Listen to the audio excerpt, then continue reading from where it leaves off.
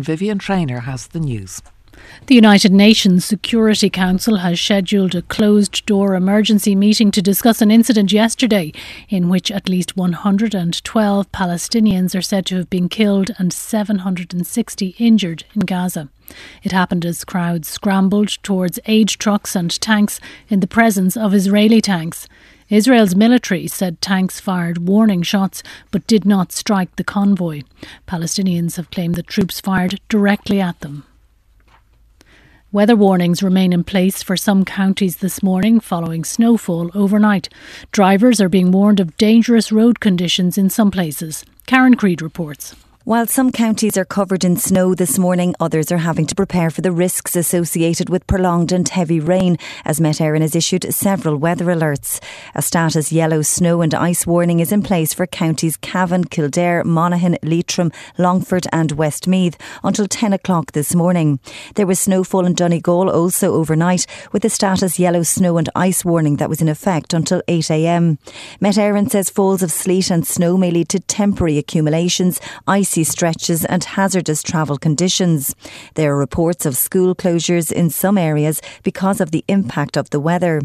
Elsewhere, for counties Dublin, Louth, Meath and Wicklow, there's a status yellow rain warning with a risk of localised flooding. That alert will remain in place until 3 o'clock tomorrow morning. The Media Minister, Catherine Martin, is to meet the members of the RTE board today for the first time since the chair, Shuni Raleigh, resigned last week. RTE's Director General, Kevin Backhurst, will also attend. Moira Hannon reports. A source close to the Minister told RTE News that Catherine Martin's focus would be forward-looking, adding that she would hope to discuss the importance of the future funding model for public service broadcasting. However, Miss Ní departure from RTE is also likely to be on the agenda, given the board members said after an emergency meeting last week that the Minister's appearance on prime time had placed the former chair in a position where she had no option but to resign. Despite strong criticism from the opposition, Minister Martin defended her position at a hearing of the Oireachtas Media Committee earlier this week, when she stated that she'd been provided with inaccurate information on 2 occasions in the same week by the former chair of the RTE board regarding exit packages for executives at the station. President Michael D. Higgins has spent the night at a Dublin hospital, although he was said to be in excellent spirits last night. He felt unwell yesterday afternoon at Áras an Uachtaráin and was taken to hospital as a precaution on medical advice. Our political correspondent Paul Cunningham. After complaining of feeling unwell yesterday, the President was assessed by paramedics at Áras an Uachtaráin and found not to have any immediate concerns. However, as a precaution, he was taken by ambulance to a Dublin hospital at 5:30 last evening for further tests. In a statement last night, issued around 5 hours later, the Áras said that the results of those initial tests were positive, but President Higgins was staying in hospital overnight. The President, who is 82, thanked the medical staff for the care he has received. Last summer, President Higgins underwent pre-planned surgery to relieve back pain. However, it's unclear if that's in any way connected to last night's hospital admission.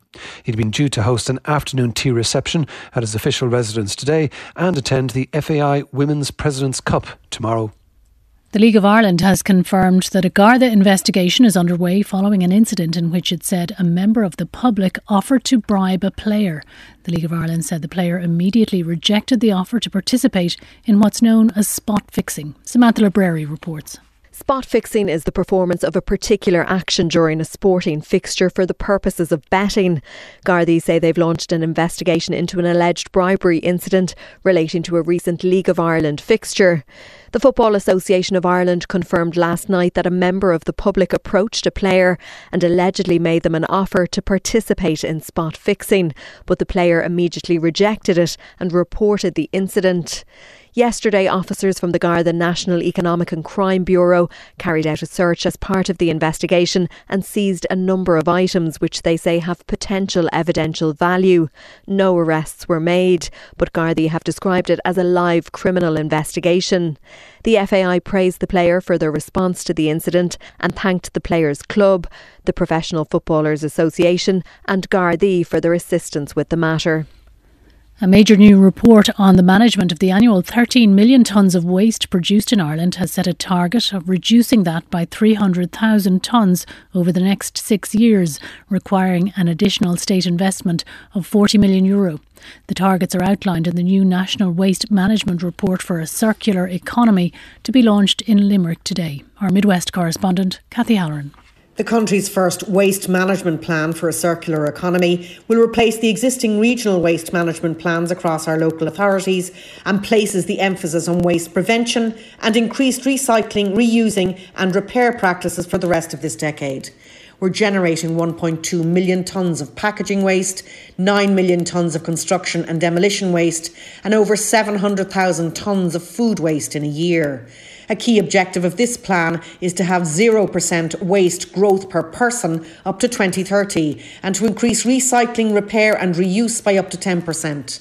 Overall, this could prevent 300,000 tonnes of waste during the life of the plan. Cathy Halloran, RTE News, Limerick. And now the weather. RTE Radio 1 weather with Grant. Take home heating efficiency to new levels with Grant's air-to-water heat pump and underfloor heating. Visit grant.ie. Rain, sleet and snow will move southwards over the country today, turning to rain and possibly hail by this afternoon. Drier conditions will follow from the northwest later, cold with highest temperatures of 3 to 7 degrees. And there's a warning that northwest winds veering northerly will reach gale force 8 at times today on Irish coastal waters from Roaches Point to Valentia to Slinehead.